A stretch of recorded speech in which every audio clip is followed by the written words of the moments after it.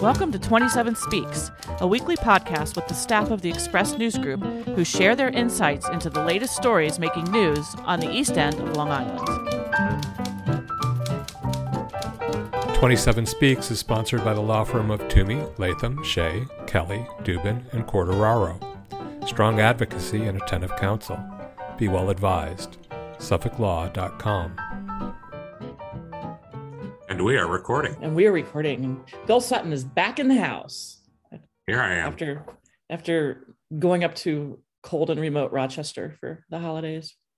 It feels like cold and remote Rochester here today. Yeah, we're trying to replicate the homeland here for you. Thank you. Yeah. So, everybody in good spirits today? Good spirits. Wow. I'm in good spirits today. Sometimes I just feel like I'm doing a monologue here. I mean, just be honest. That's all right. You know me with the holidays. I'm just, and it's weird because I look forward to it so much. And then when you're in the middle of it, it just rushes past you. Right. You got to take some time and realize that this is it. This is what you look forward to all year. Yeah. And try and enjoy it. I think they've done studies about how the anticipation of an event is like the height of it. And then once you actually do it, it's sort of, which is pretty relevant to what we're going to be speaking about today. But first of all, we'll do our introductions. Back with us again is Bill Sutton. Hey, Bill. Hey, Annette. I'm Bill Sutton. I'm the managing editor of the Express News Group. And Brendan J. O'Reilly, who will, within a very short amount of time, will become a father for the first time. Hooray. Hey, any minute now. Oh, you look so calm. I'm Brendan. I'm the features editor. And Joe Shaw is back with us again in his lumberjack attire. Good to see you. Yes, because it's nice and cozy and warm. I'm Joe Shaw. I'm the executive editor, and I'm as excited about Brendan's baby as he is, I think. Maybe more so. Yeah, arrival of a baby is one expectation that lives up to it, to the actual reality of it for the next, 25 years. So you have a lot to look forward to.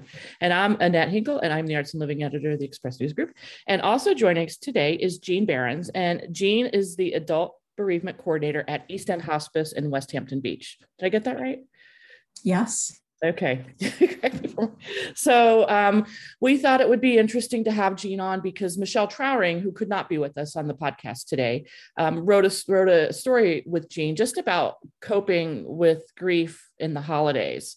So I think, what we were talking about, the whole idea of expectations and letdowns is always a big part of it. And also, let's be honest, the hallmark quality of all of the commercials and people getting Lexuses under their trees and, everybody's supposed to be in the snow having fun. But if you've lost somebody, especially the first holiday after a loss, it can be really, really traumatic. So Jean, I wondered if you could talk a little bit about your background and sort of how you got into this line of work and what you've learned, because you've been doing this for decades, right? Yes, sometimes I can't believe it, how long, but yes, I've been doing this for over 30 years now. And I was not originally a social worker. I started out in marketing. I had a psychology degree, but I was in marketing and worked in Manhattan. And my brother died, and I just didn't expect it. We knew he was very sick, but I just didn't think he would die. And after it happened, I just didn't think what I was doing was what I was supposed to be doing. Not that it wasn't, because it's important. I think everybody's job is important. I just didn't think it was what I was supposed to be doing. So I took a little time and I decided to go back to school and was going to get a PhD in psych, and then spoke to a very wise professor at Stony Brook who told me, listen, for what you want to do, you should just get your master's in social work and hit the ground running.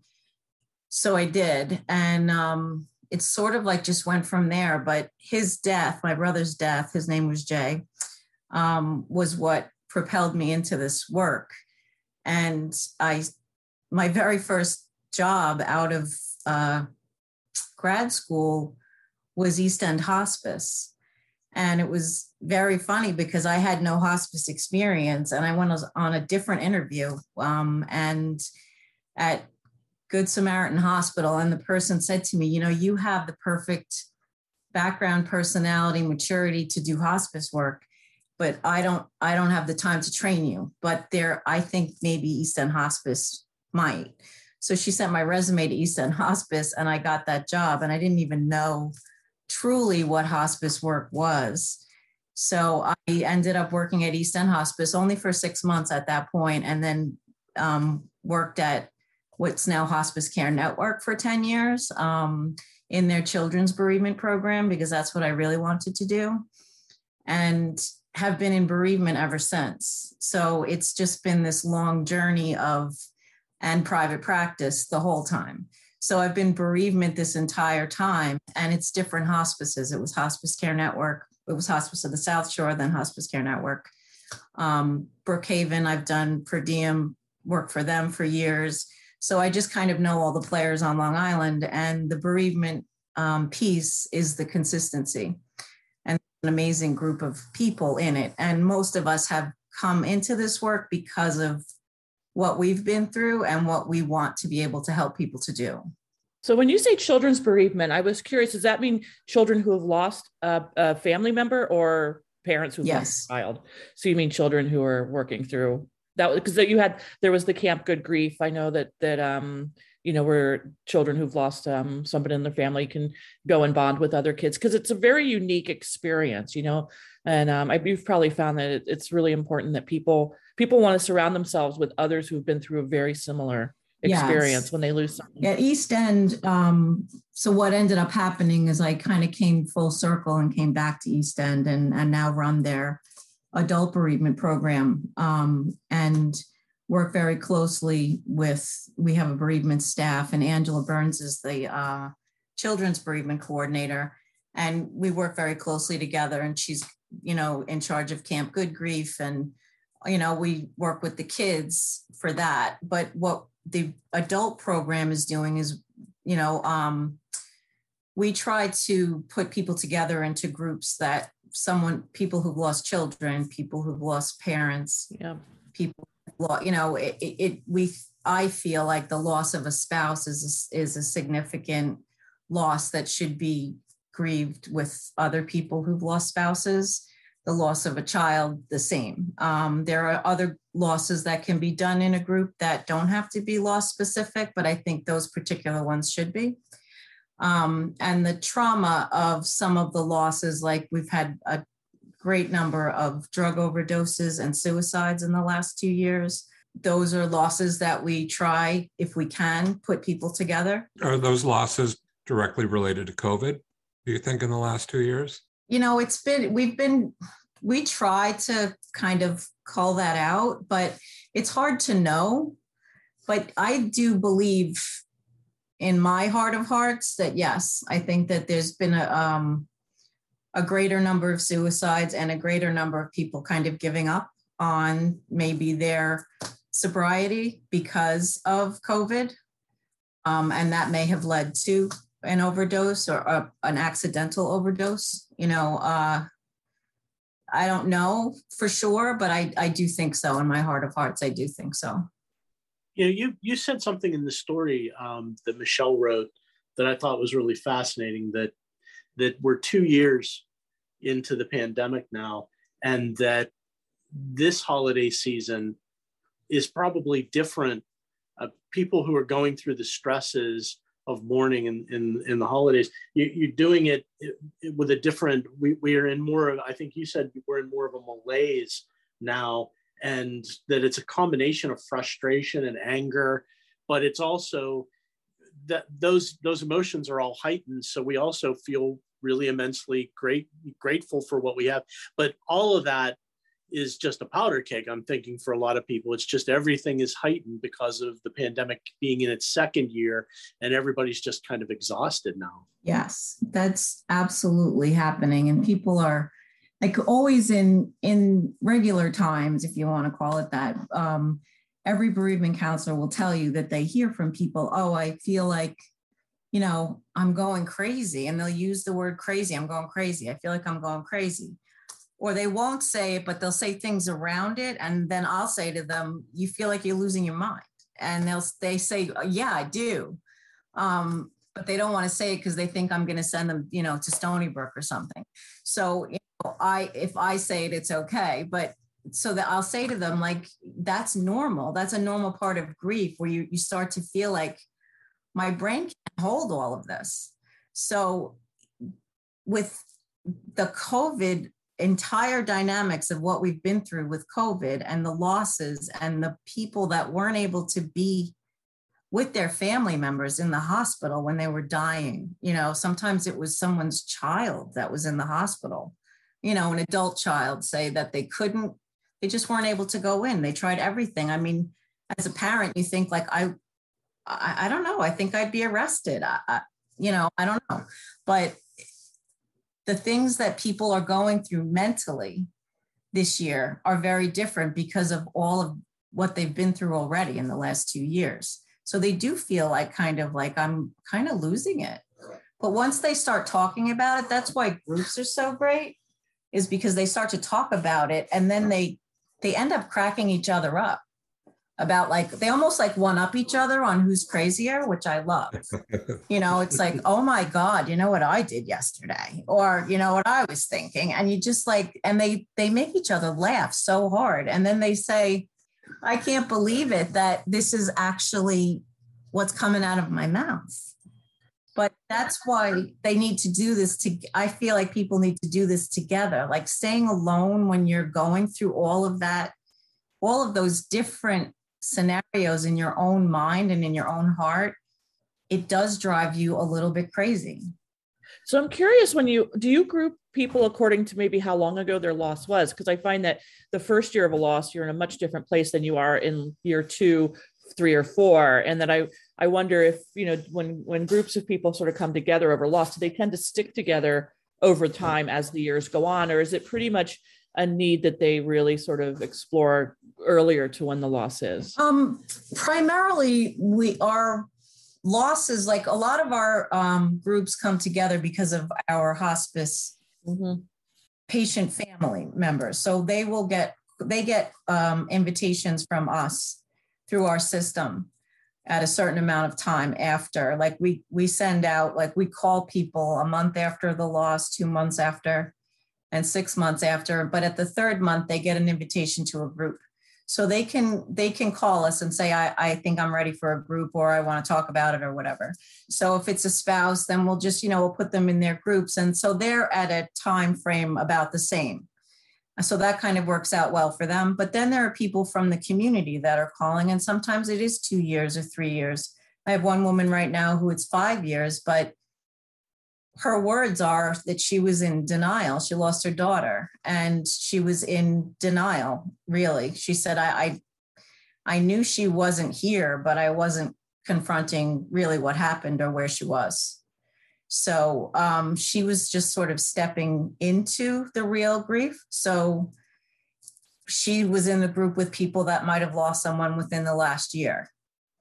So it varies, but a lot of the time it's people around the same time frame.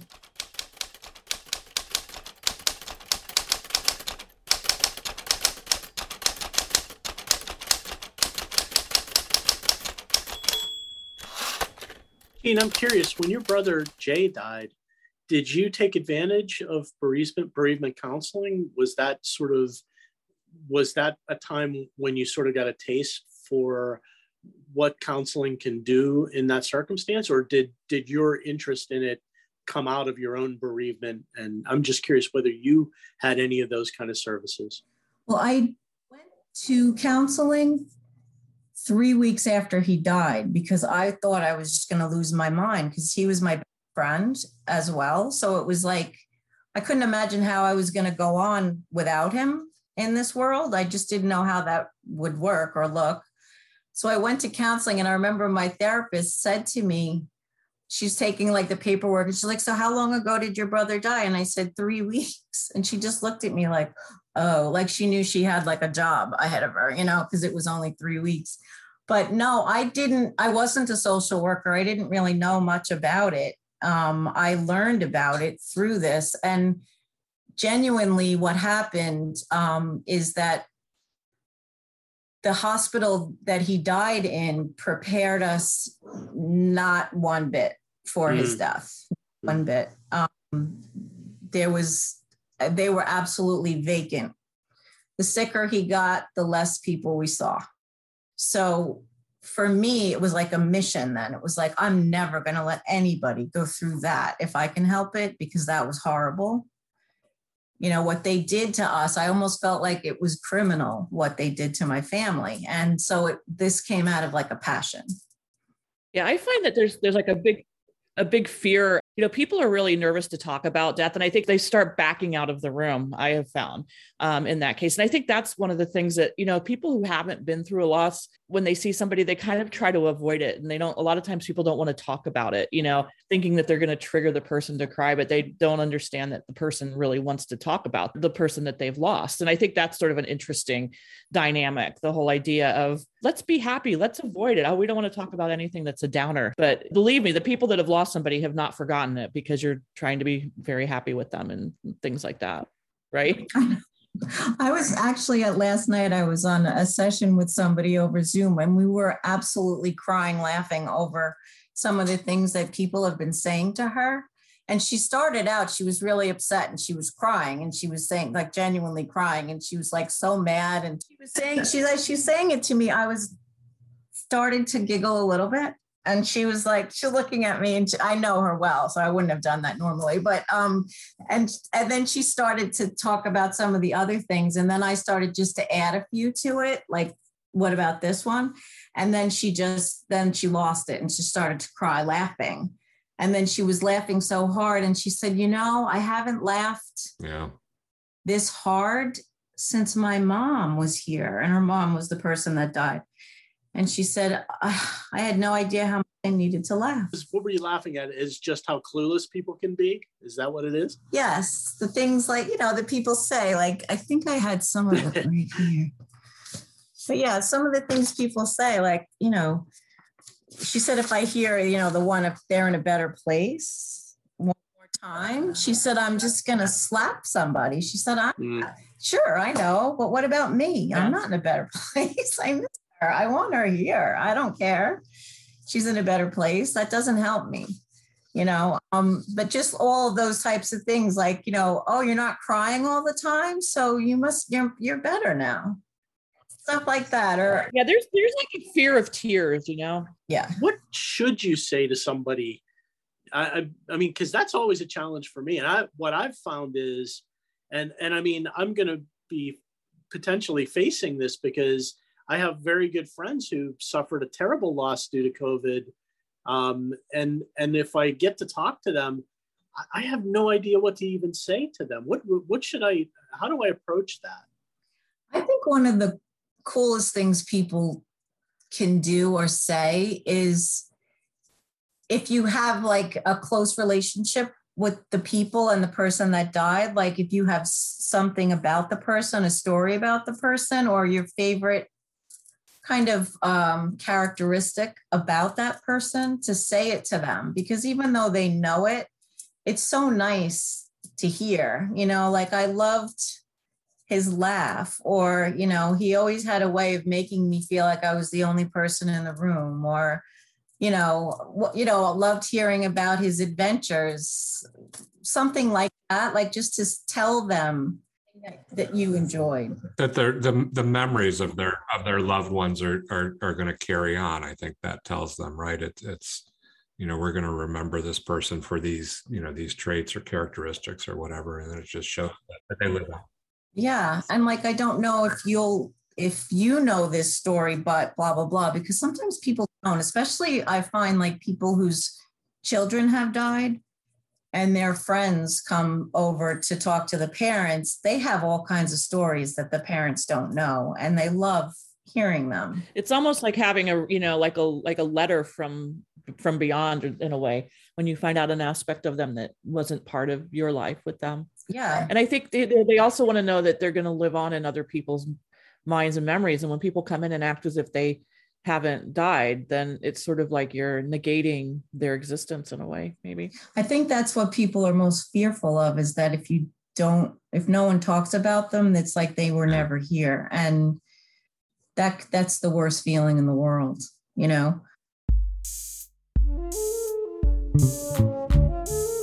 Local support comes from the law firm of Toomey, Latham, Shea, Kelly, Dubin, and Corderaro. In these trying times, working full-time for their clients and the public interest, providing strong advocacy and attentive counsel. Be well advised. SuffolkLaw.com. 27 Speaks, brought to you by Sag Harbor Books and Southampton Books, independent bookstores located in the Villages at 7 Main Street in Sag Harbor and 16 Hampton Road in Southampton, carrying a wide selection of new books, stationery, toys, games, first editions, and rare books. Their entire inventory is browsable on the website, southamptonsagharbourbooks.com. Now hiring booksellers at both locations.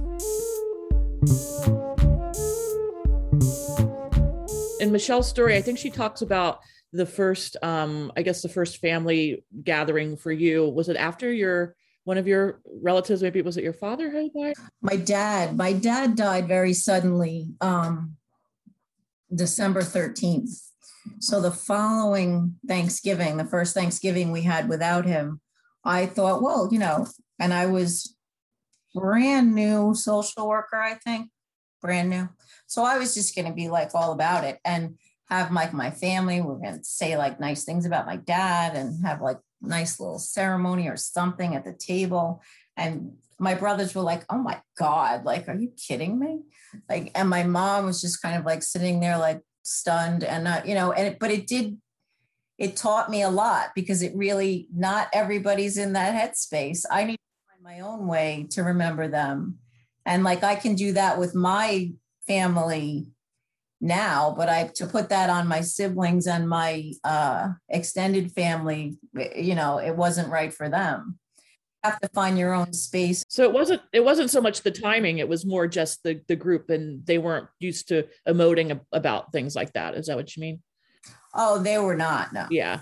That's interesting. I'm Irish and Italian. Yeah. Well, that's the thing. It's like we grew up with that. My dad died when I was 17, and I remember we weren't allowed to tell anybody that, he'd had some like a couple breakdowns, and it was, not in good shape. And it was like, don't talk about it. Don't mention what's wrong with him. That whole 60s, 70s mentality of just everything's great. This happy family existence. And I think that's part of the problem around Christmas too, because everybody expects the, Currier and Ives view. Yes. The picture. And so many of us grew up not allowed to really talk about this kind of stuff. Right. We volunteer training twice a year, and always in our volunteer training, when we talk about, we do like a loss history with the volunteers, and there's always someone, and it's not necessarily someone in their 50s and 60s. It could be someone in their 40s that says, my family just, my aunt died when I was 10, and we were never allowed to talk about her again. My uncle doesn't bring her up. My cousins act like she never existed. It's bizarre, but no one talks about her. There's always somebody.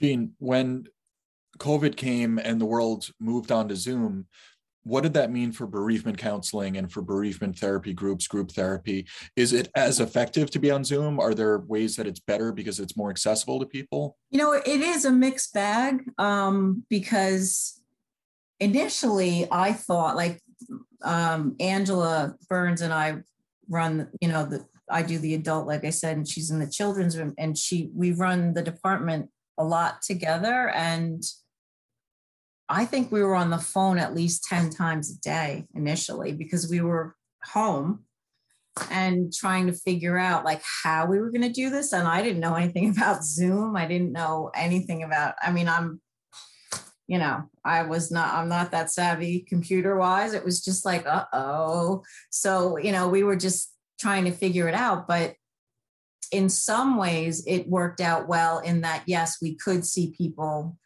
from other parts of, like, there were people, family members from other parts of the country. Like, they may have had someone die on hospice, but they live in Colorado. but they could then come to a group because we were on Zoom. Or someone in Florida who lives in Florida part of the year, they could come to the group because we're on Zoom. So that was helpful. I think individual sessions were a bit harder on Zoom initially, because people were just accustomed to seeing us in person. But we acclimated, and we did, our statistics are pretty much the same. We saw the same number, if not more people throughout COVID than we did in the past. So we kind of just, moved on to that. One thing that's recurred during COVID is there's people who've refused to get vaccinated, and then they end up getting sick and they end up dying, and people resent them for it. And I'm imagining even before COVID, you have situations where there's resentment towards the person who died for the decisions that they made. And I'm curious how the bereavement counseling community approaches those situations. Like in what way? I'm not sure. When you lose a loved one, generally the emotion that comes up is feeling that loss, and they're no longer in your life. But what about when you lose someone and you're mad at that person because they didn't do everything they could have to still be with you? That is a hard one. That's something that a lot of times when that comes up, we do try to work with people. If they're just in a group, we try to work with them individually as well, because that's a complicated grieving situation. And it's not uncommon, and there are a lot of people that are mad at people. People get mad at people that died just because they died anyway. It's just like a lot of people will say, no, I'm not mad. I'm not mad. And then like 2 weeks later, they're like furious. And it's not rational. It's just part of the grieving. It's like, how could you leave me? They didn't do it on purpose, but how could you leave me? But people that left, it happens with drug overdoses. It happens. And you're right. Like, it's going to happen with people that are unvaccinated that get sick. There are going to be complications to that. So what we try to do with people like that, or what I try to do, is I try to work with them through the eyes of compassion, because we can't change the decisions that other people have made and the choices that they've made. Yet us being angry about it continuously is really bad for our health. It's bad for our mental health. And it doesn't help you move ahead in your life to get where you want to go, emotionally.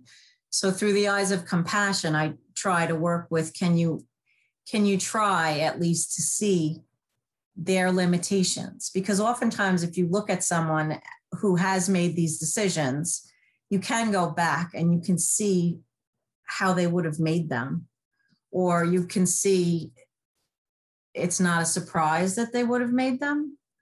And then you can look at it more through the eyes of that person, as opposed to through your eyes, because through our eyes, it's a judgment. When you have anger mixed with grief, Jean, is it best to feel that anger and work through it? Or, how do you approach it as a counselor? Is it about limiting that anger, or is it about sort of embracing that anger and getting through it? How do you fold that into the mix of trying to recover from a loss? I always look at it from like the pre-death anger. Like, if this is an angry person, and if this is their go-to is anger, I'm not going to encourage it, because it's, that's just their coping, and that's not healthy. But if it's a person who's genuinely not an angry person and they're very angry, I am going to encourage to get that anger out and to figure out ways to get it out. Like, I had one woman we do groups at Spirits Promise Horse Rescue in Riverhead for the more traumatic losses, like the loss of a child was the last one. We just finished one last week. And one of the women in that group was so angry, and she's not an angry person. I've known her before this, like doing individual work with her, but her anger hit her very hard. And she was answering a question, I think it was 2 weeks ago, and she was so angry. And I was like, oh my goodness, like in my head, I was like, this is new. And I just encouraged her to say it. Like, what is it? Like just say it. And she really went into it and was so kind of almost surprised at herself, and then started to cry and said, I can't believe how angry I am. And it was in getting it out that she actually felt how angry she was. And I think that's important, but it's important to do it, in a safe atmosphere. And she was able to do it there because it was this group of women that were working together for all these weeks. But I do think it's important to get it out, but if it's a person whose anger is go to always.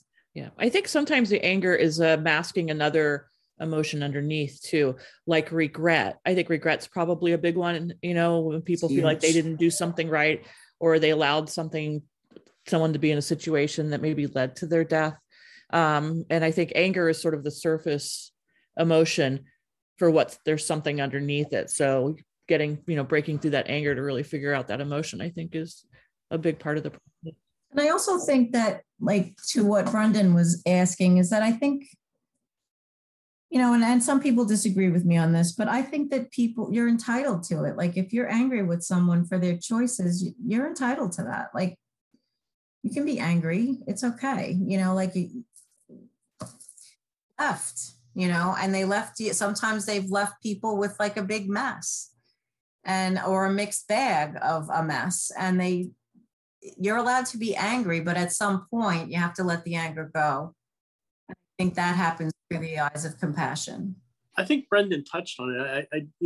And this is something that I and my little circle of friends is going through, because a family member of one of our friends, their son, who was in his 20s, died of COVID. And this was a family that wasn't vaccinated and was sort of passionate about not being vaccinated. And the rest of my friends we were all sort of horrified by it and tried to convince them otherwise. But and now they suffered the worst possible loss you can suffer. And so in the midst of my grief for them and my absolute compassion for them, there is this undercurrent of anger too. Like, how could you let that happen? And it just complicates the grieving process so much. It makes it political. Yeah, it's just, I've never felt such a weird mix of emotions upon such tragic news. The mix of emotions is and I think that as Brendan said, I think that's happening with a lot of families. And I think it's probably, because of we are into the pandemic enough now with vaccines that it is an option, and that just adds a layer. It does. And I think that's going to unfold and unfold and unfold. Like that we haven't seen as much of, but we're going to. Yeah. Because it seems to be rising again, the deaths. So I think that that's going to start with the unvaccinated, and those are going to be some of the deaths. So that grief is still coming. It's still unfolding. I thought it was interesting in Michelle's story. And if you wanted to talk a little bit, Jean, about the holidays in particular and kind of altering your traditions and what you would normally do. I think that's the really hard thing, is that the holidays are so about traditions and doing everything the exact same way that you always did it. And especially that first year after you've lost somebody, that can feel really, really overwhelming to do everything as you always have, but have that person missing. So I wondered if you could talk a little bit about some of the coping strategies for people to get through the holidays, especially the first holiday, which, feels like the worst for most, I would think. Yes, we always encourage people to kind of simplify things, like do what you can feel like you can do. If you don't want to do any of the things that you normally did, then don't do them. But like I was saying, that I think it's important to first of all, to honor the person, but also to honor yourself, like not at your own expense. Like if you feel like you can't do, some people they get like hell bent the first year to do everything the way that they always did it. And they just practically like kill themselves emotionally in doing that. And it's just not, I just don't think that's a healthy way to go. Feels like it would emphasize the loss. It just sort of underscores the loss. It's not a normal, you try to get some normalcy, but it's not normal. Right. And it's every single place that they were is what you're looking at, or every single ornament that they touch, you're touching, so it's just really it's not the easiest way to go. Some people do things like they leave their ornaments. It depends who it was that died, but if it's a day-to-day person that would have been doing everything with them, they'll leave all their ornaments in the boxes. And if they are going to put up a tree, it's a different tree, and they'll get new ornaments for that year. Like one woman I know, she bought all new ornaments and said she just put them all up, and she's like, I didn't really care. I just put them up. I just did it. I just wanted something there because she had grandkids, but she said, I just needed to do something, but she knew she couldn't touch those ornaments because that would have killed her. So, people do variations of things, but again, I think it's important to talk about it with somebody, like not to just let it spin in your head. Through it with somebody, like make a plan, like, all right, Christmas Day, like what the norm was, what do you feel like you can do? Make the plan. But if you can't keep the plan, or if you feel like you need to leave the plan early, like I said in the article, and I say it all the time to people, drive your own car wherever you're going. Don't get stuck places. And don't worry about like the Irish goodbye, like sometimes you just have to leave places, you're just not having the time that you were hoping for, or that you're realizing that your heart is just broken and this isn't helping, that you just kind of mosey on off and find your coat and leave. That's okay. You have a pass this year, and people need to take the pass. There's nothing worse than when somebody has like a terrible loss and they just try to get right back into things and pretend that it didn't happen, because the rest of the world is going to be like, look at her. She's so strong. She's doing it. Look at her. And in the meantime, you're dying inside. But by the time 6 months goes by, no one's going to give you that pass again. So take it now. I was just I just following along those lines, just the cognitive dissonance of the holiday season. And if you've suffered a loss and you're grieving, it's so much worse when you feel like you're so out of step with the world around you, which is all about happiness and gratitude and feeling good and coming together with the people who are around you. And you have this great empty feeling. I just feel like that cognitive dissonance at the holidays makes it all so much worse. I mean, it's difficult any time of the year to deal with a loss, but nothing like the holiday season. I think what I had said to Michelle is that it's this year, it started in September, but like I always think about, like in my private practice, my office was in Belport, and I think about like exactly where my couch was and everything. And people would sit right on the couch, and it would start in October, and I would start to hear it, and I would think, oh, here we go. People would start to talk about the holidays, and I would think, oh, all right, so it's October and Thanksgiving is coming. And they'd start to talk about family members and things that would happen. But this year it started in September, and it was like a dread, an absolute dread for so many people.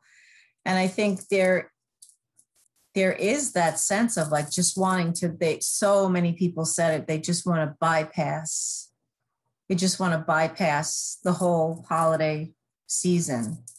One woman said to me, I couldn't believe it. She said, I actually went to the mall, and I don't know what was wrong with me. I don't know what made me think I could go to the mall. Like she just, because she said it was just bursting with Christmas. And it was way too painful. Like you have to think hard about what you're going to do, and you don't really have to do anything, but you should have plans.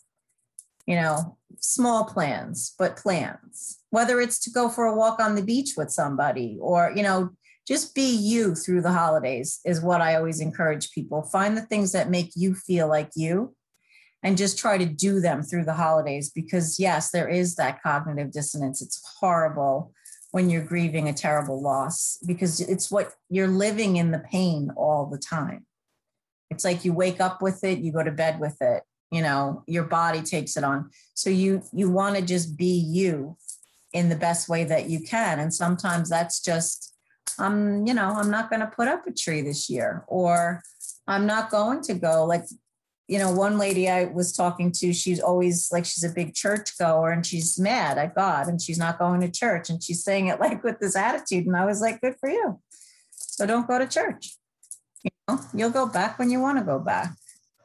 But it's just find what works for you in your heart. Because I think what happens is people look at the outside world and they try to look at like what it should be. What should this look like? What should I look like? What should my attitude be? And that's nonsense. It's like you get to be who you get to be this year.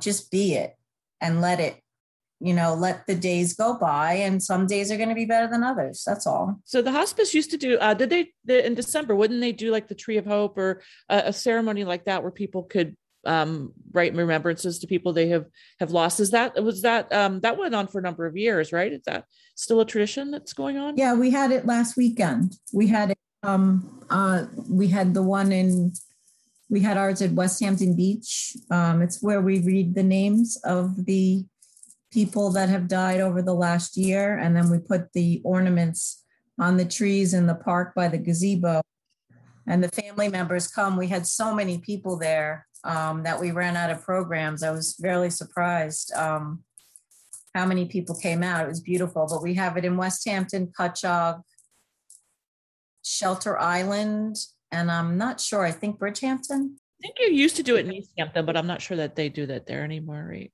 East Hampton? A while ago. I don't know if it's still happening there, though. I think maybe East Hampton. I was Bridgehampton, but I think East Hampton. But yeah, we have it several locations. And it's beautiful. It really is beautiful. Chrissy McNee is our development person that does that, and she does a beautiful job. It's interesting that you call it the Tree of Hope rather than the Tree of Remembrance or the Tree of Sorrow. They actually call it the Tree of Light. Yeah, don't listen to me, because I was just going on my very Don't own listen memory. to her. Don't listen to her. Although if you need to change the name, I'll let you have permission to use the Tree of Hope. Don't listen to her, Joe. Tree of Lights is nice. That makes a lot of sense to me, because those are people who are lights in your life, and that makes a lot of sense. It's so sweet because and this year was really nice because a lot of all of our groups were on Zoom except for the equine groups.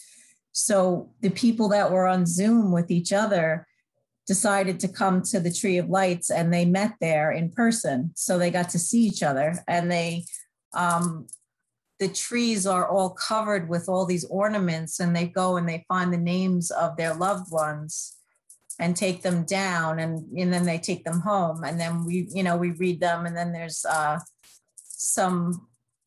they sing, there's some groups that come and sing, and then there's some speeches made and stuff. It's a very nice remembrance. It really is. But it was nice to see the people from the groups meet each other in person. That's great. That's really neat. Yeah. Any final advice for people? Just you've sort of given it though, right? Drive your own car. Drive your own car. I'm a big proponent of the Irish goodbye. I like that. Tell people what the Irish goodbye is, by the way. And that's just silently slipping out the back without saying goodbye. Yeah, right? that means just slipping out without making a big production out of it. It's hysterical. I never knew about it. Like, I never knew there was a word for that. Italian and Irish. So like the Italian side, you're saying goodbye for 75 years. You right. Never say goodbye. And then, the Irish, it's like, oh, where did she go? I was like, I don't know. We're just going to end. But I think that's what's also interesting. It's like the holidays can be hard for people that are introverts too, that whole idea of being forced socialization. And I don't know. I think the Irish goodbye works for a lot of reasons. Oh, it's so great. I think it's perfect for all occasions. So we're not going to say anything. We're just going to turn this podcast off. Hey, where'd they go? That's a good ending. I like that. The Irish goodbye.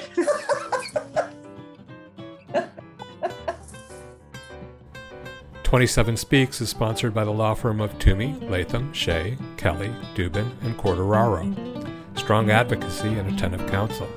Be well advised.